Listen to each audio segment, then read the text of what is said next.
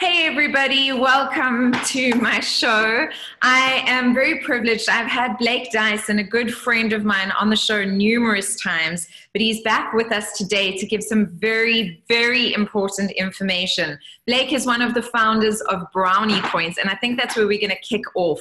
We are obviously going into lockdown on Thursday, and so we need to prepare ourselves, but we also need to care about other people, and that's why I wanted to chat to Blake today. So Blake, welcome. How are you doing?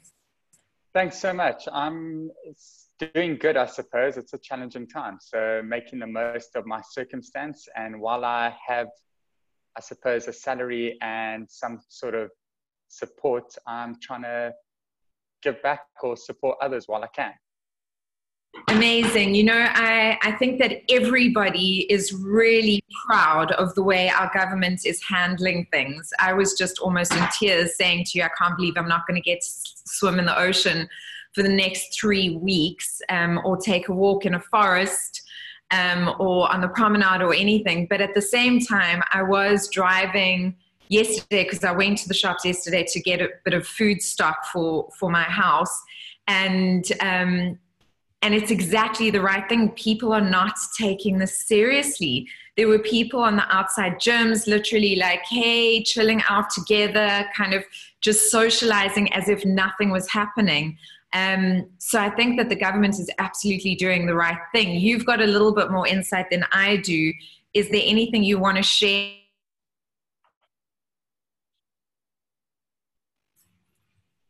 I think, yeah, so I've partnered up with a couple of people and looking at like our healthcare system. So we call it the front row. It's the people that are really facing this disease or this outbreak head on. And if you look at the numbers increasing, our hospital beds are limited, our staffing's limited, and then we face the crazy challenges that majority of our nurses have to catch public transport to get to work. And then our doctors and nurses are going to be engaging with people potentially carrying the disease or already sick from it, and then have to go home to their families. And like when you just start adding up these numbers and looking at it, it's super scary. And so if we can allow just that core team that need to look after us to be able to use the minimum amount of transport and the minimum amount of facilities, and prevent that spread, and like it'll be so much easier to get under control.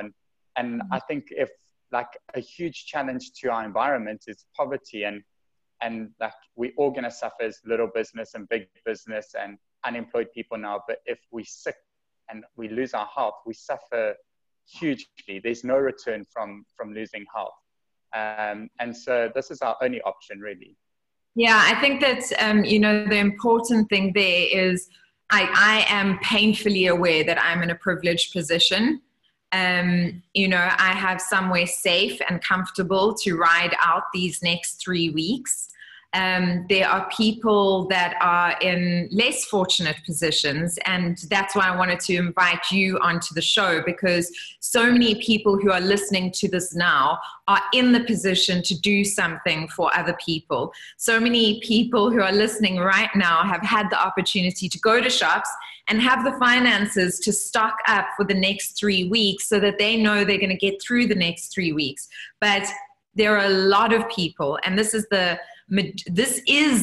majority of people that my heart has been aching for, and that I am concerned about, that we want to keep as safe as possible. And that is the population that is living in the townships at the moment. And we don't want them to be using any public transport at the moment. If they are still using it, I have appealed to people over and over again, please let your domestic workers stay at home. Please let them stay at home. Now it's going to be enforced, thank goodness. Please keep paying them. And we're going to talk about that as a Brownie Points just now. But what is Brownie Points? Let's go into that so that people understand what you guys actually do, and then you can tell us what you're setting up to support the people now. So Brownie Points is really a digital partner for anyone, from an individual to a school to a company, to help you empower or connect your teams or your community or yourself to good causes. So not just NPOs or charities, but any good cause. So as an individual, you can walk down the road and you're frustrated with the litter. You can create your own cause, your own community, build it and bring them together to clean that litter. And then we can go into much bigger things like we're dealing with now, where we can allow an NPO, an organization, to create their own cause digitally and give them the tools to be able to invite the community together, send out reminders, manage that community, make changes to it if anything happens, if we have to change dates, times, venues, what our needs are. And if we achieve those needs, that we can keep that community up to date. So Brownie Points is really a digital partner, just connecting people and good causes and giving us a way to actually measure and see our impact that we have. Amazing. So Brownie Points, what are the causes that are at the top of your mind right now that people should dive in and get involved in so that we can help as many people as possible? So there are thousands of causes happening around the country, and South Africans are incredibly giving and caring majority of the time. And so we've, in the last couple of days, just opened up a campaign on Brownie Points called Beat Coronavirus.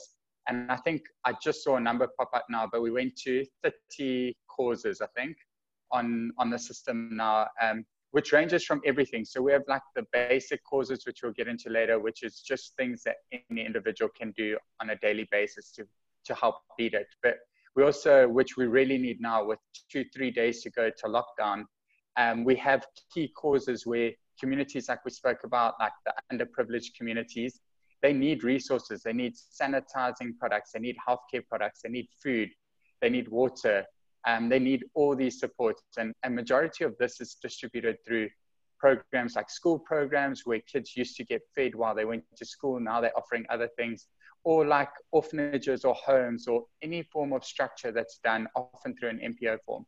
So we've opened up the platform that NPOs can create these causes for free and help share it, and we're helping market it. But it gives all of us the opportunity to read and see where we want to donate. So the primary one obviously is after the president announced the Solidarity Relief Fund. We've got a link on there. It shows you how to donate in that, and you can see what your contribution is in this big picture. But we also have a whole bunch of small ones ranging from like Masipumalele, where the Nuero community have built a program to help support them.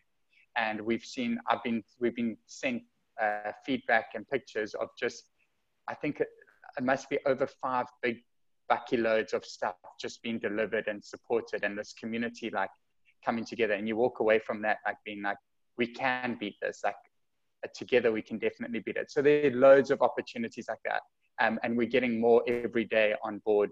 And then the other big one really is the animal shelters. Because people can't catch public transport, volunteers and staffing can't get to animal shelters. So it's not that they don't necessarily have kennels for them, it's that they can't look after these animals and they can't be left alone. So while we're stuck in our houses, is it not possible for us to look after them, to have company and to support? So we have, I think, 3 different animal shelters on board. I know Tears have over 100 dogs they're trying to house.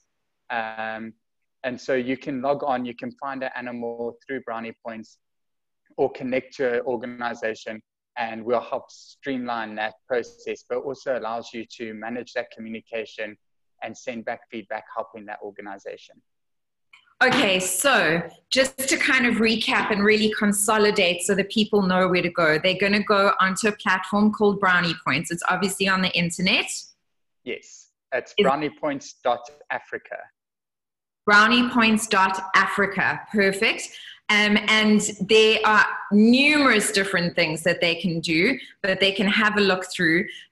Some of the major points that we really are encouraging people to do is still pay their domestic workers. Domestic workers, you know, my heart is aching for not only domestic workers, but for artists as well. You know, your hairdresser, your lash lady, you know, whatever it is, your beauticians, they are not getting paid. And they really rely. So what I really encourage every single person to do is dig into your hearts you are in a privileged position, dig into your hearts and think, okay, who are the people that normally look after me? Because that's the reality, isn't it? Domestic workers, your hairdresser, your beauty, all of these people that you rely on them personally, physically being there for you. And right now they can't. What can you do to support them through this time? I think that that is a really conscious, beautiful way of kind of looking at it. And then the people who you normally don't touch. So I love that shelters are opening their kennels and saying, come, let's foster. And I know that it's worked in so many places already. I've seen pictures of empty kennels all over Facebook, and it's so heartwarming because these puppies, these dogs, these old dogs, you know, they just need some love and care. A friend of mine adopted a dog that had been in the system for 7 years, Blake, 7 years. And she went in to foster and ended up taking home this puppy, and now it's forever home. I call all dogs puppies, by the way, 7 years or not. But so even if it is for a little while, another friend of mine is fostering another puppy. Like, it's happening left, right, and center. It's a beautiful thing to do. If you are wanting to do this and you don't know where to go, jump onto Brownie Points. And then also you were talking about pickup points.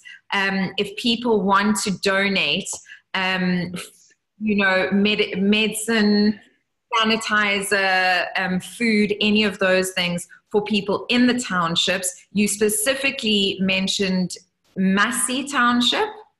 And yes, so Massey Pumalele in the south of Cape Town. And then we have, I'm just busy confirming, but there's a drop-off point in Cape Town, Joburg, and Durban to support the Corona Care projects.